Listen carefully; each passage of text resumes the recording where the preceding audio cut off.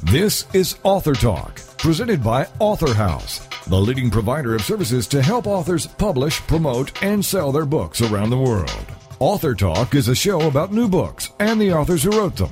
It's an opportunity for prospective readers to hear directly from the writers, to hear what inspired them to write and publish, and to hear all the inside details about their books. Here is Author Talk with host Steve Jorgensen. The title of the book, Escape Route, and the author is John Parker, and John joins us from Glasgow, Scotland. Hello, John.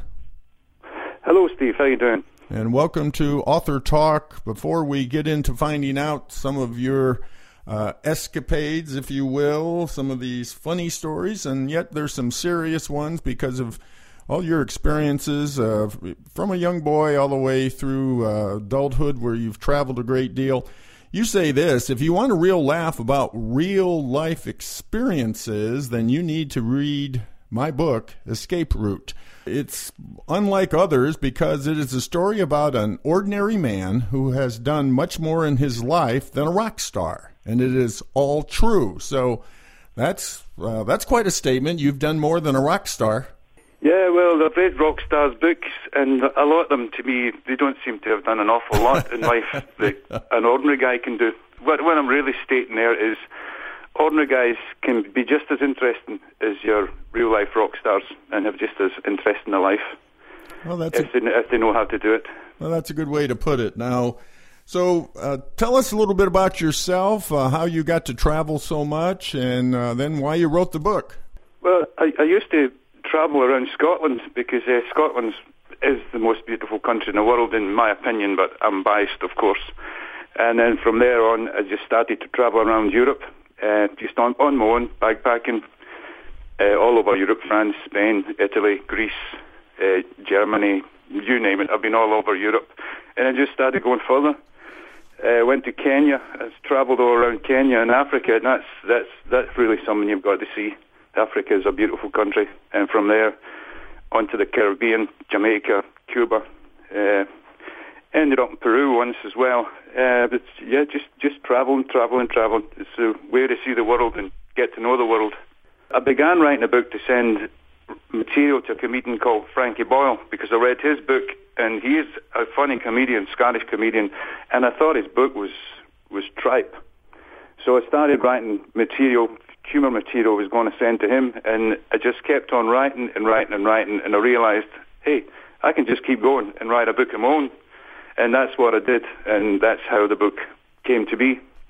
Eventually I got a publisher to publish it for me, and it's just gone on from there. But at the end of the day, I'm a first-time author. I'm just an ordinary guy, and this is all a whole new experience for me. Well, your book talks about, as you put it, if you want to stay scot-free, you've got to have an escape route, and so you won't end up in prison or worse. So you've been in some tight spots. Premeditate your plans. You've been in some tight spots. Yeah, very tight spots. But I've always managed to have an escape route to get out of them. And I guess that's why you call yourself, excuse the pun, you said it, scot-free. Scot-free, yeah. I'm the real-life Wile E. Coyote, you know. Well, let's talk about something serious before we get into some of the more humorous ones. Tell us about your feelings about Cuba, and you've been to Cuba. You've married a Cuban. Yeah, I'm married to Ismenia. She's my wife. She's in Cuba just now, just visiting her mother. But I've been to Cuba, well, more times than I can remember. It's really just Cuba that I go to now because it's every day is something different in Cuba. Everybody's smiling. You know, you wake up in the morning in Cuba and you just think, what's going to happen today? You know, there's so many characters there. And it really is going back 50 years where the old Buicks are traveling about Old Havana, the Cadillacs, everything. It's like they're taking a step back in time. Just a very, very interesting country. And cheap too, you know, so your money, your dollar goes a bit longer when you're living over there. But you're concerned about what's happening to the real folks of Cuba, just the regular citizens, the regular person, because of the embargo? Yeah, the embargo is really it's stopping medicines that they need. They are very poor because their economy is crunched. Really, they can only trade with. Though they've really been encouraged to trade with Venezuela and some African countries. China's getting in there too now, and really, if we lifted that embargo, they would then hopefully trade with decenter countries like ourselves, Great Britain and America. Although I've got to say, Canada does help Cuba. Canada's a very, very good country as well. They do help Cuba, but I just feel if we lift the embargo, it will encourage them to come and trade with us. The decent folks, Well, let's talk about one of these tight spots. You say the vast majority of your book is true. You love to give your outlook on life, and you've got a lot of opinions, like you've just shared your opinion about Cuba. But let's talk about maybe one of these escapades where you got in trouble, but you had an escape route. Yeah, I think one this is pretty crude. One of the things I always wanted to do was have sex with a policewoman, and I did that in Cuba with her uniform on and everything like that. But they all want paying afterwards, So my escape route was she could hardly take money off me when she's a cop. So I hightailed it out, rapid fire like the devil with his tail on fire. And unfortunately, she let off a couple of shots at me, which ricocheted off the corner of a building, but I managed to scarp her out of there, and I got off with it. Have you been shot at a lot in your life? That's the only time. Because I generally stay well away from the police. That is one escape route you need to remember.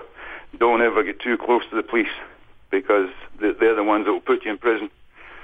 But I gave in to my temptation and my fantasy just to have sex with a policewoman and then not pay her. But she was like a prostitute whose check had just bounced, and she emptied the chamber of her gun on me, but missed. Luckily, she missed. Well, you wouldn't have had a chance to write this book if she had been a better shot. That's for sure. Now, you call yourself politically incorrect. Yeah. Uh-huh. The thing is, if you're going to make jokes, you've got to pick fun at somebody, and it's got to be incorrect. But if you're so politically correct, you'd be boring. You find every comedian is politically incorrect in some way or other. It's just so long as you don't. Everybody knows it's only for the sake of comedy, and it's not meant to offend or hurt. And at the end of the day, I sort of poke fun at myself more than anyone else. So if you can't laugh at yourself, you really can't laugh at all. Is my opinion. You say that, I guess, again, with this, your wry humor, and sometimes you even attack different, even nationalities. You say you berate every nationality on Earth. Yeah, well, that's only meant for humor. I guess what I'm saying there is every nationality has got, how can we put it, a wank in their rank. Mm-hmm. I've always found the French to be disasters when you meet them abroad. Not all of them, but some of them. They get abroad, they end up in trouble, end up with no money. But they're nice people. I get on well with the French. I do actually get on well with every nationality. Say the Italian people abroad are arrogant. They're probably the worst people I meet when I'm abroad. But they can be as they are. I just leave them well alone. I guess what I was saying there is you've got to have a premeditated plan when you meet people. You'll find Scotsmen. Us Scots, we're always drunk, and always use very strong cussing language. But that's Scotsman for you. I'm sure we'd all agree with you. We're probably are the drunkest people you meet when you go abroad. What would you say, John, are the dangers you have to look out for while you're traveling? The real danger you got to look out for is to look after your cash, because if you're traveling through a poor country, these people are going to want your cash. and you got to be careful of thieves and such. So I wrote in there, the way I plan my cash. I always have Plan A, Plan B, Plan C. Plan A is always just take cash with you and hide it. Plan B is to have your credit card, and don't lose it. And the other most important plan is never lose your passport. I always hide my things. Don't put them in a safe box, because that's exactly where the thief's going to go. And don't run around with one of those bum bags on you, because that's what the thief's going to try and steal from you. It's just because if you're in a foreign country and you've got no money and you've no passport, you really are in trouble, and it's just going to ruin your travel, So how did you figure out how you can trust a foreigner when you meet them in your travels? How do you know you can trust them? For me, I always look at their eyes. If they can't look you straight in the eye, they've got something else in their mind, usually trying to get some money out you. I met a lot of dandy breath dudes in my travels, and I always can read someone by just reading their eyes. Now, you say you have a chapter called Home. Is that what it is? It's your stand-up speech, your comedy stand-up? Yeah, home. It's my home is, Glasgow, but it's right in the west of Scotland, a place called Greenock. And Greenock is a real dirty old town, but with a lot of characters in it as well. And it's just, I'm trying to describe life in the west of Scotland. It's a nice place to come and see. It's an old industrial shipyard town. Probably a lot of places like it in America as well.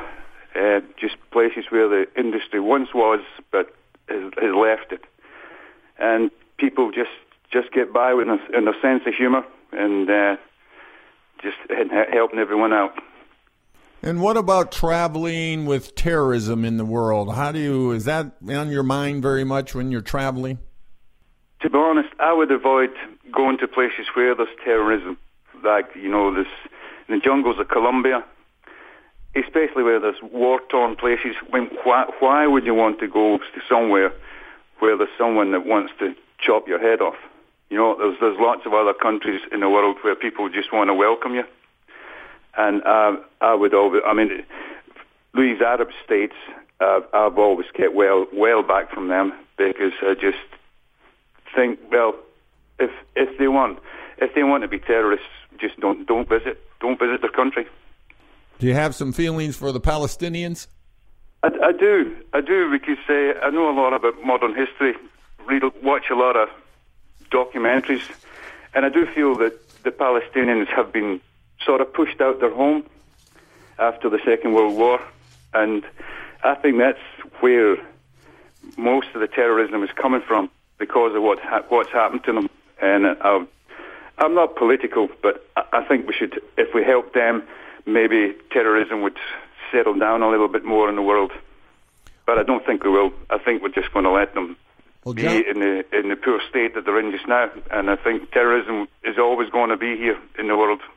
I think it's just something we just can't address properly. Well, John, yes, it is a shame. Let's kind of end on a up note, put a smile on our face, give us another story, and then we'll find out how to get your book. Another story was probably getting off with girls.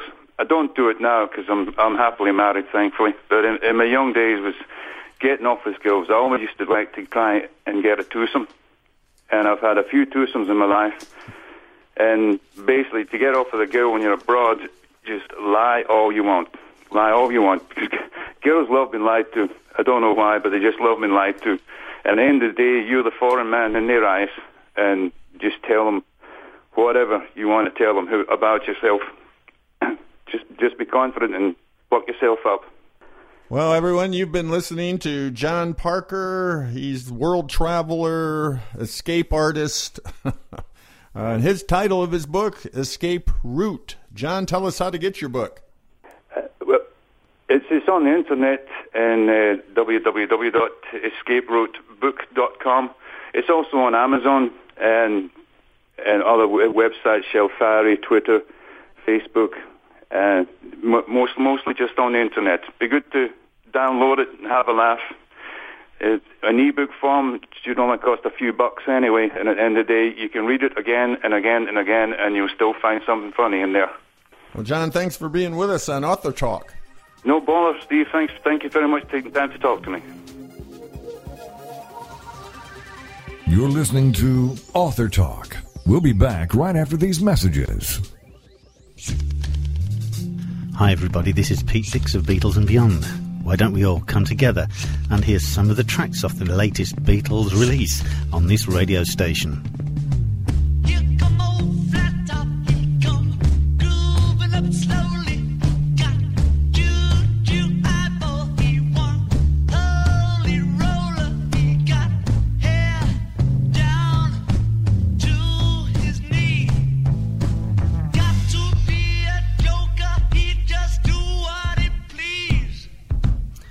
Yes, why don't you look up the schedules on this radio station and join me and Beatles listeners everywhere to hear the latest releases from the Beatles on Beatles and Beyond with Pete Dix.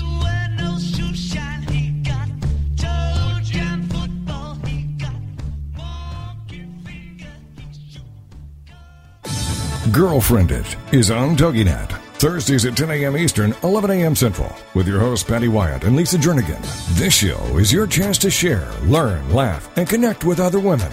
The Girlfriend It principle was born out of loss. Lisa had recently had her mother pass away from cancer, and my mom was murdered. A man just walking into a room and started a 23-second shooting spree. I think one of the things we both realized going through those tragedies that you can be extremely okay and be extremely sad. Check out girlfriendit.com and then be a part of Girlfriend It, the radio show. Thursdays at 10 a.m. Eastern, 11 a.m. Central. You know, your boyfriend or your husband or whatever, they don't totally understand that emotional side to them like another woman does. And I think that's so important just to have somebody that you go, she gets me. Check out the website, girlfriendit.com. Don't miss Girlfriend It with Patty Wyatt and Lisa Jernigan. Thursdays at 10 a.m. Eastern, 11 a.m. Central on toginet.com.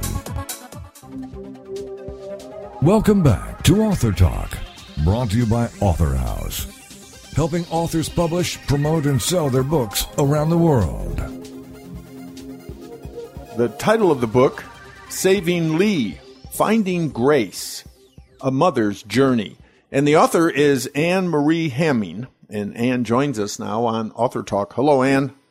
Hello. Great to have you with us. Let me read what you've written about your story, about your book, Saving Lee, Finding Grace. You say this: this is the story of the way a sick child changes everything about a family. And in the end, you come out stronger because you know your priorities more deeply.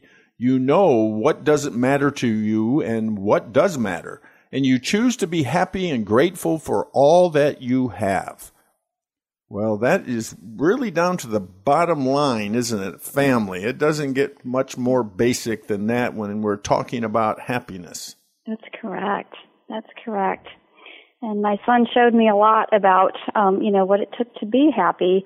I entered motherhood with a vastly different view of happiness than what I have now. I was definitely more the professional working mother, and that was certainly how I planned on doing it. I was very focused on my career and affluence, accomplishment, and I'll admit to a shallow level the appearance of having it all. And my sick child really pushed me to call all of that into question, and he pushed me to the point of where I had to walk away from my career and really reassess what I was doing with my life, because I no longer had a job to go back to, and all I had was really my two children, and one of those children, Lee, just kept getting sicker and sicker, and it seemed like no matter what we did, he didn't get better, and no matter what doctor we turned to, for quite some time, the doctor didn't have answers, and we plodded along. He was fairly miserable for quite some time. Now, during that time, what about your daughter, Katie? Oh, my daughter Katie.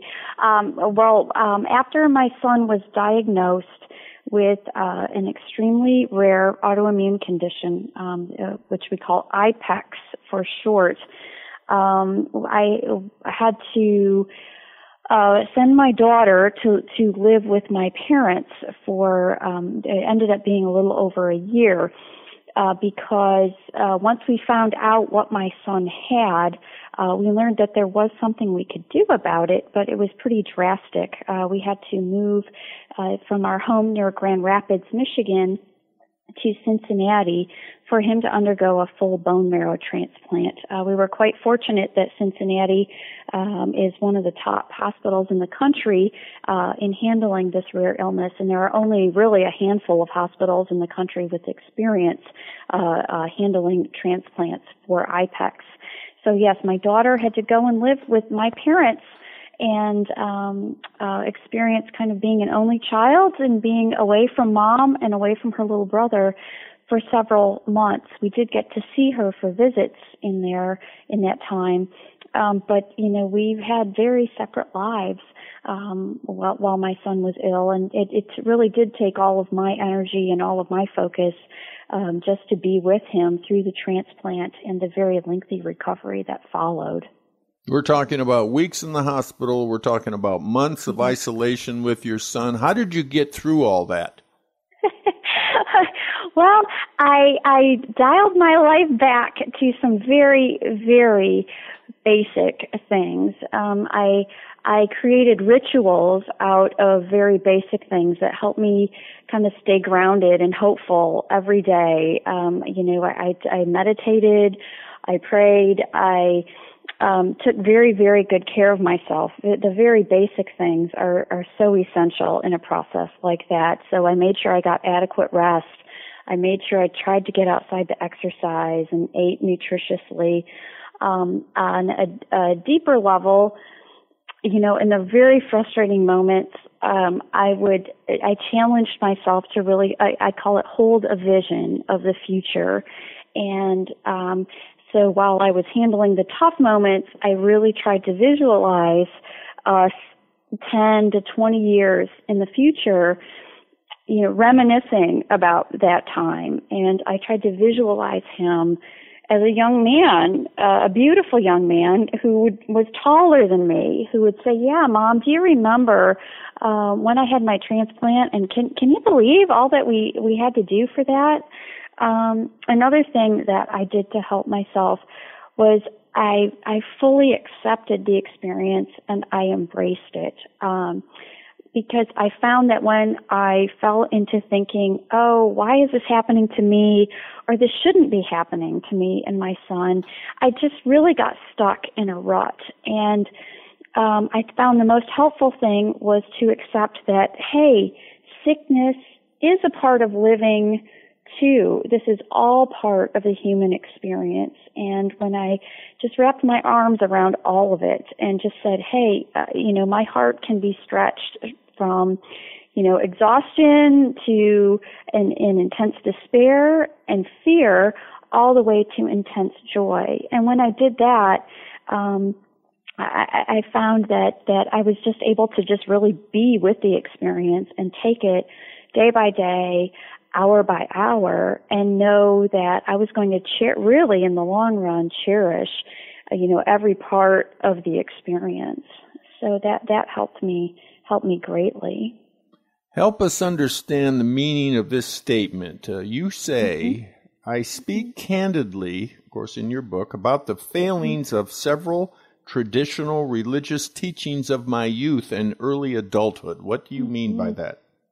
Well, what I mean by that is my mind was searching for some broader definitions. I certainly was not walking away from my faith. In fact, my faith deepened. But the language I use for explaining to me the divine and this kind of marvelous experience of life has gotten much broader. And so, I began to look at miracles much differently. So many people would say, Lee is a miracle, isn't he? And I couldn't dispute that. But I had to look at the flip side, like, wow, what if things had gone terribly wrong with his transplant and we had lost him? And I'm like, would people be calling that the miracle then? And I came to conclude that, you know, the boys who came before my son, who did die when there was much less known about his illness, they were no less a miracle than my son, because life is a miracle, and the miracle of these kids is the will to live. I mean, when I looked in my son's eyes, his will to live was miraculous, and it was shown that I saw that sparkle in child after child after child who I've encountered through his medical treatment, that their fascination with life, their desire to learn and to love and to be engaged with everyone around them is truly the miracle that no misery and no suffering, you know, can put out those fires. And another way in which I broadened my religious teaching, or my religious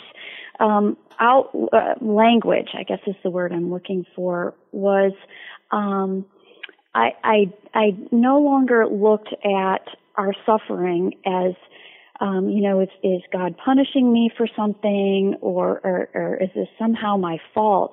I had to walk away from that because it just wasn't helping me. And instead, I felt the presence of God in the way people would help me, and in the way I could reach out and help my son. And I broadened it to look at suffering as, yes, it is a part of the human condition, and it is a part of the human experience.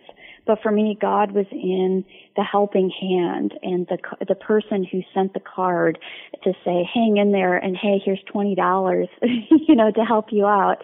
And so it ended up being a broadening of the terminology in a way that helped me be very, very accepting of the experience and convey what all religious language really does get to, is just trying to express, you know, this experience of life and why we're here. And we're here to marvel at it and to help one another through it. So. Well, we can all tell how this experience has helped you, changed your values, changed your priorities. We can hear a lot of wisdom in what you're explaining to us. But there were tough moments. There were times that you admit where you thought you might not hold up. Oh, absolutely. Absolutely. When my son and I were holed up in a little, in a 2-bedroom condominium in the months immediately after his transplant, and it was just him and me in Cincinnati, and I had a family to come and break things up every 10 to 14 days. And then I had a couple of retired neighbors who could come and be with Lee for just little spurts so I could get out. And yes, there absolutely were times where I thought, oh my, how am I going to handle this? Because my son, immediately after transplant, started feeling quite good, and he had more energy than he had ever known in his life, and he had more energy than he knew what to do with or knew how to control. And I describe it as the terrible 2s and 3s and 4s all rushing out at once in the body of a very articulate 5-year-old. And there were many times I had to take many deep breaths and just say, often I said, this too shall pass. And as in, you know, this is temporary. This isn't going to last. And 2, the other thing that really helped me through it and view it with good humor was a deep gratitude for the fact that he was getting a chance to have energy like he had never known before. And granted, some of it was artificial. He was on a steroid that gave him just energy, just boundless energy. And the steroid unfortunately elevated his blood glucose. He has type 1 diabetes. And so you put those 2 factors together. You know, I did have a little wild man But I was absolutely grateful and kind of just marveled at this creature who had just almost come out of nowhere, and because before he had been so terribly passive and didn't have energy and didn't even complain if other kids, took toys away from him. He would just give up and flop down and play quietly. So I did. I felt deep gratitude, and I tried to take the long view that, this too shall pass, and we'll get there. It's just another step in the journey. We have a little bit of time left for our discussion. Help us understand your advice to someone who's struggling with change right now, something really big that they have never faced before in their lives. I would emphasize what I've said about, hold the vision, that look at it from 20 years from now or 30 years from now, and make some decisions about what things will fill you with pride and satisfaction with how you handle the situation right now, and use some of those decisions to guide you. The other thing is so important is self-care. When you're facing change and having difficult decisions, that you absolutely must get adequate rest, adequate exercise, adequate connections with the people who love you, and adequate support, so that you can have some clarity and have some stamina to make really good decisions. And last, I would say, remember to look at your life and who you might be if you were losing the most important one or two or three things in your life. I lost a marriage, I lost a career that was a huge part of my identity, and my hold on the third part of having two healthy children, was pretty shaky for a while. And looking at my life without those things, I realized, wow, I'm still standing, I'm still here. And even though my life is greatly altered, it opened my mind to the fact that there was still a lot of richness in my life. It just wasn't coming in the things I thought it would. So always keep your eyes open to what's on the other side. A door closes in your life, but that means you just have to turn around and look, and there might be some other doors opening. So be aware and be in tune with those things, because your life doesn't end with unanticipated changes, even though it honestly feels like it at moments. But again, this too shall pass, and always, take the long view. Be grateful for the things you do still have, and realize that you will make it through. Great advice, Anne. Anne Marie Hamming. She's the author of her book, Saving Lee, Finding Grace, A Mother's Journey. Anne, tell us how to get your book. Oh, you can get my book through authorhouse.com, through Amazon and barnesandnoble.com as well, in paperback and Kindle, or through my website, which is annehamming.com, ANNEHAMMING. Thank you so much, Anne, for being with us on Author Talk. Well, thank you. It's been absolutely delightful. You're listening to Author Talk. We'll be back right after these messages. Have you been laid off, fired, downsized, right-sized, or re-engineered out of a job? Are you unemployed or anticipate that possibility? Then tune in for Successfully Unemployed, hosted by Alan Sherwood, MBA, president of Sherwood Consulting Service. Successfully Unemployed will provide you a hope-filled and comprehensive approach to the job search process from an author who's experienced it all. Alan and his guests will cover all dimensions of a job search: physical tasks, mental attitude, emotional health, even one's spiritual perspective. All must be integrated in order for a person to be successfully unemployed so they can then be successfully employed. This show is designed to help you move forward from job loss to finding or creating more fulfilling work. For more on Alan Sherwood, MBA, and the show, check out his website, successfullyunemployed.com. Then join us for Successfully Unemployed with Alan Sherwood, MBA. Thursday nights at 8, 7 Central here on TogiNet.com. Is there more living for you to do? Yes. Start living inspired.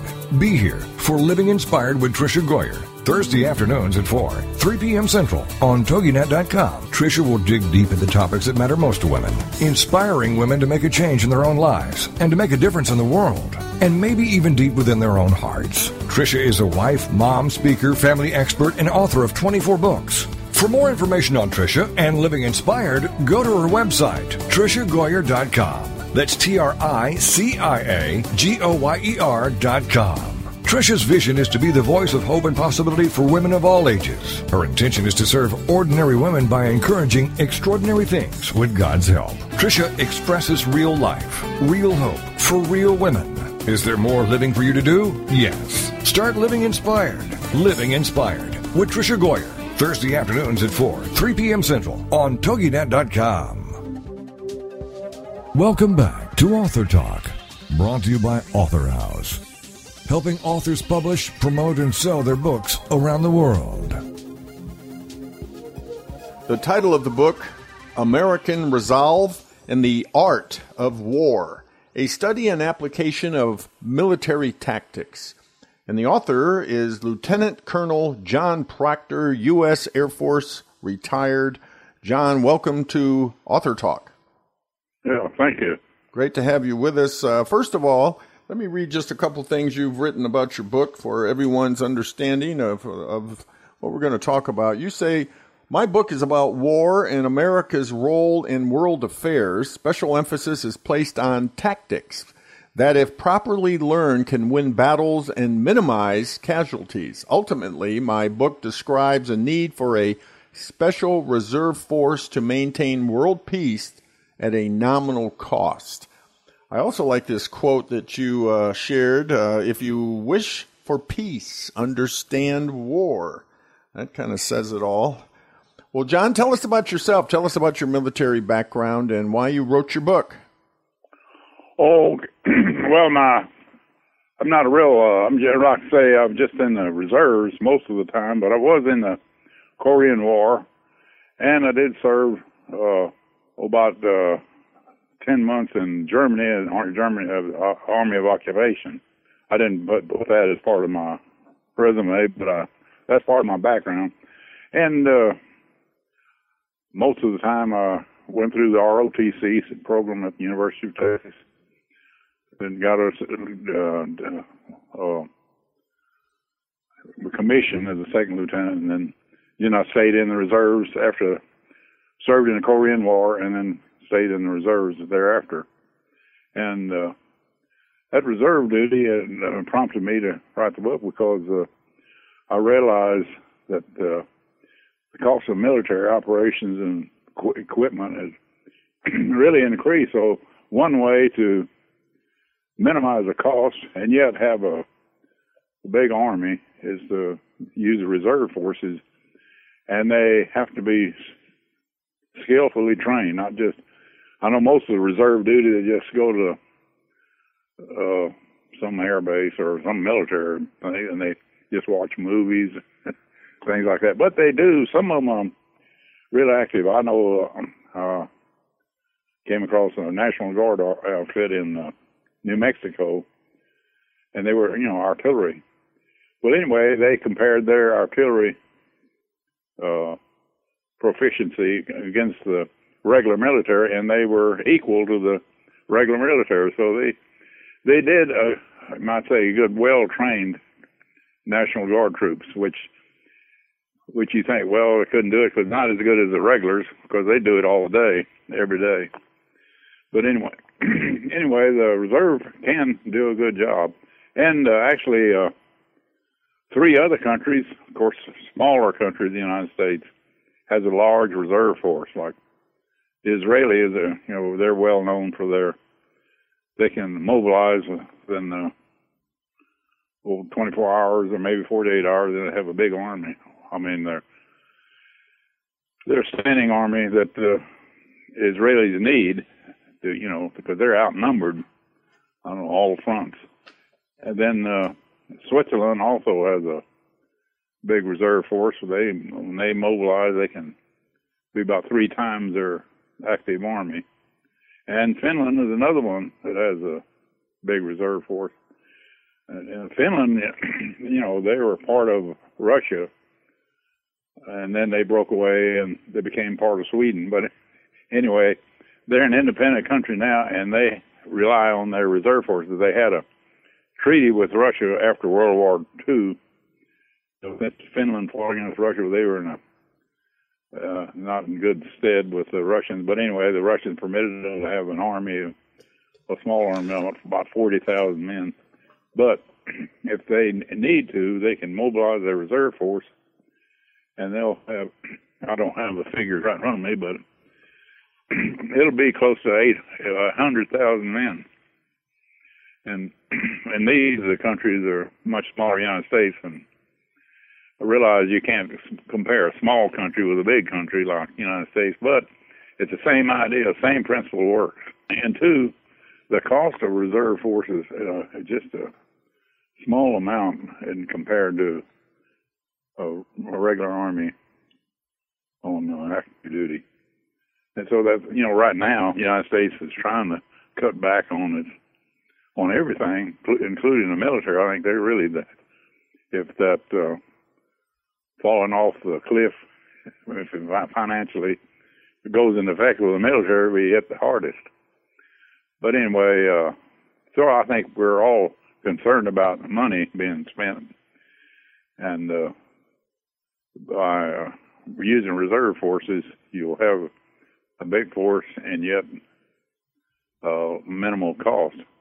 And the main reason I wanted to have a big reserve force, well, I guess there's several reasons. Well, one of the reasons is because of minimized casualties. See, when the United States goes into war, or has been in the past, they call up civilians and run them through a little factory, you might say, and okay, now you're a soldier.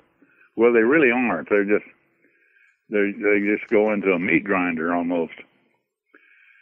And well, for example, the United States entered World War II, and one of the first battles they fought in Europe was the Battle of Kasserine Pass. Of course, that was in North Africa, but I mean, it was a European theater. They were fighting against Germany at the time.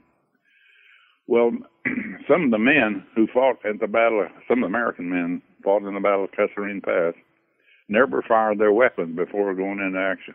So they were so poorly trained that they were just there to wear a uniform, I guess, to show force. So I don't know exactly what they had in mind. But it goes back to Abraham Lincoln. Everybody thinks he's a great leader, and he was, but he wasn't much of a military man when the Civil War first broke out. Abraham Lincoln said, well, okay, we'll call up 75,000 volunteers to serve 3 months.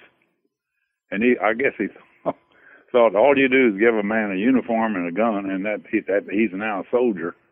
And I think a lot of people still think that way, that that's all soldiering is. And, General Pershing, a World War I American general, said all a soldier has to do is shoot and salute.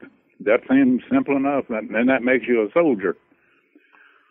Of course, that goes in much deeper detail, and when Pershing said that, he included all the details that you don't hear from just that simple phrase. But the saluting part, that's the big part. It's hard to see. Americans, must be by heritage, don't care for military operations.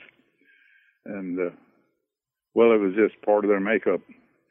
Anyway, so the saluting really defines what a soldier is. I mean, if he knows how to salute, that's okay, but I mean, it goes in more deeper detail. I mean, when you salute, you are part of an organization that makes you different from a civilian. Now you talk. Yeah. You talk You're about part of an elite group. Yeah, let's go ahead. You talk about the battles fought in the 19th and 20th centuries. You're focused, obviously, not so much on history, but on these military tactics. Yes, right. And you have a formula. You call it innovation plus weapons equals tactics. Why does that formula, why is that so important? Oh, yeah. Well, the innovation part, that's the most important. Well, if you go into battle and say you had 10 men with you, and they all had a rifle. Okay, that was the weapons are rifles, and innovation is how are you going to display this, or how are you going to put this in action? And if you say one man has a machine gun, well, that changes the weaponry. So your innovation changes a little bit for that. But I read a story about one time about the German army and Russia in World War II.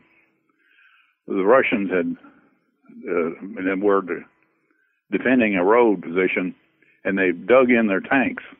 I mean, they dug them in, and all that was above ground was the turrets, where the guns are. Well, when the turrets, they're almost impenetrable. You can't. So the Germans couldn't realize they couldn't shoot their way through that, unless they had some really heavy artillery. But anyway, so what they did, using innovation, they got pretty close to the Russian position and then gave the appearance that they were retreating. What they did is took trees and other brush and tied it to the back of a truck and drove down the road in the opposite direction from the Russians and, created a lot of dust and looked like the Germans were retreating. So they brought their tanks out of this dug-in position and started chasing the so-called Germans, but the Germans were waiting for them on the flanks, and therefore they shot up the Russian tanks. That was what I say innovation at its best, because in other words, they destroyed the Russian position, yet they came out with a minimum number of casualties in the process, and just didn't try to use brute force trying to get through there. Use innovative tactics. That's what I mean by innovation. It's the big part of tactics is innovation, and if you took a reserve unit and just train a little bit on the weekend and stuff like that, you don't really get much knowledge about innovation. So you have to do it several years over and over. In other words, I suggested 3 weeks a year training, and then that after a while it kind of gets in part of you. The training becomes part of you, and it actually, I guess, when you go rack your civilian job, you can still think about what I did on the military end of the reserve. So it's well, I think if it makes you think, well, that's a good process. Right. Even civilian need thinking people. Yes, right. Go ahead. Do you think there will be another big war? Well, if we're prepared, we won't have one. But if we unprepared, we will. I mean, it's kind of a if I can just use the example, Japan during World War II attacked the United States because we appeared weak. We had a big navy, but no army, and so their Japanese army fought in China for an old decade. So they were well trained, ready to go, and so they thought, well, we eliminate the American Navy and we could just drive all the way to Australia, and the Americans will have to just concede because they can't possibly overcome all these defeats. And so I think they had in mind not to conquer the United States, but just to make them concede and just concede that the Japan owned that part of the Pacific Ocean. But as far as if we're well prepared to have a well trained reserve force, I don't think an enemy will attack. But if they see weakness, they will attack. I mean, that's just part of life on the world. That's just right. Well, it's done. I don't know. It's hard to say if we're going to have another war or not. I know before World War I broke out, they thought war is impossible. We're too economically tied together that we can't possibly fight. But anyway, a big war broke out anyway. So, yeah, no one knows for sure. But by being prepared, though, you won't have one because they'll know, the enemy will see, well, we have to overcome too much to defeat, and I think in the case of Japan didn't think we would fight. You know, they're just a lazy bunch of bums there. But I don't know who could. Well, we do have enemies, but not necessarily going to war with them. You know, it's China and Russia are both able countries, and it's just if our interests conflict with their interests, well, then it's possible. But my idea is just be prepared, and then you won't have a war. But if you aren't prepared, you're letting yourself wide open to have one. And being unprepared really has you automatically get a lot of casualties because men aren't aware of the tactics. And I don't know. It's just a bad situation when men are untrained going in the battle. My idea is to get everybody well trained, and so if they do go into battle, they won't be the casualty will be a minimum. And two, another positive side of it, you probably won't have to go to war because the enemy will know you're just too strong. Right. That's always seems to prevent war strength. Well, we've been listening to John Proctor, Lieutenant Colonel, U.S. Air Force retired. John, tell us how to get your book. Well, I guess you can get it from Author House using their, what do they call it, their website. Right. Authorhouse.com. Oh, yeah, authorhouse.com. And, of course, there's Barnes & Noble and what's that other one? Amazon.com. Amazon, yeah, right. That's it. Yeah. Right. The big retailers, book retailers. Well, thank you, John, so much for being with us on Author Talk.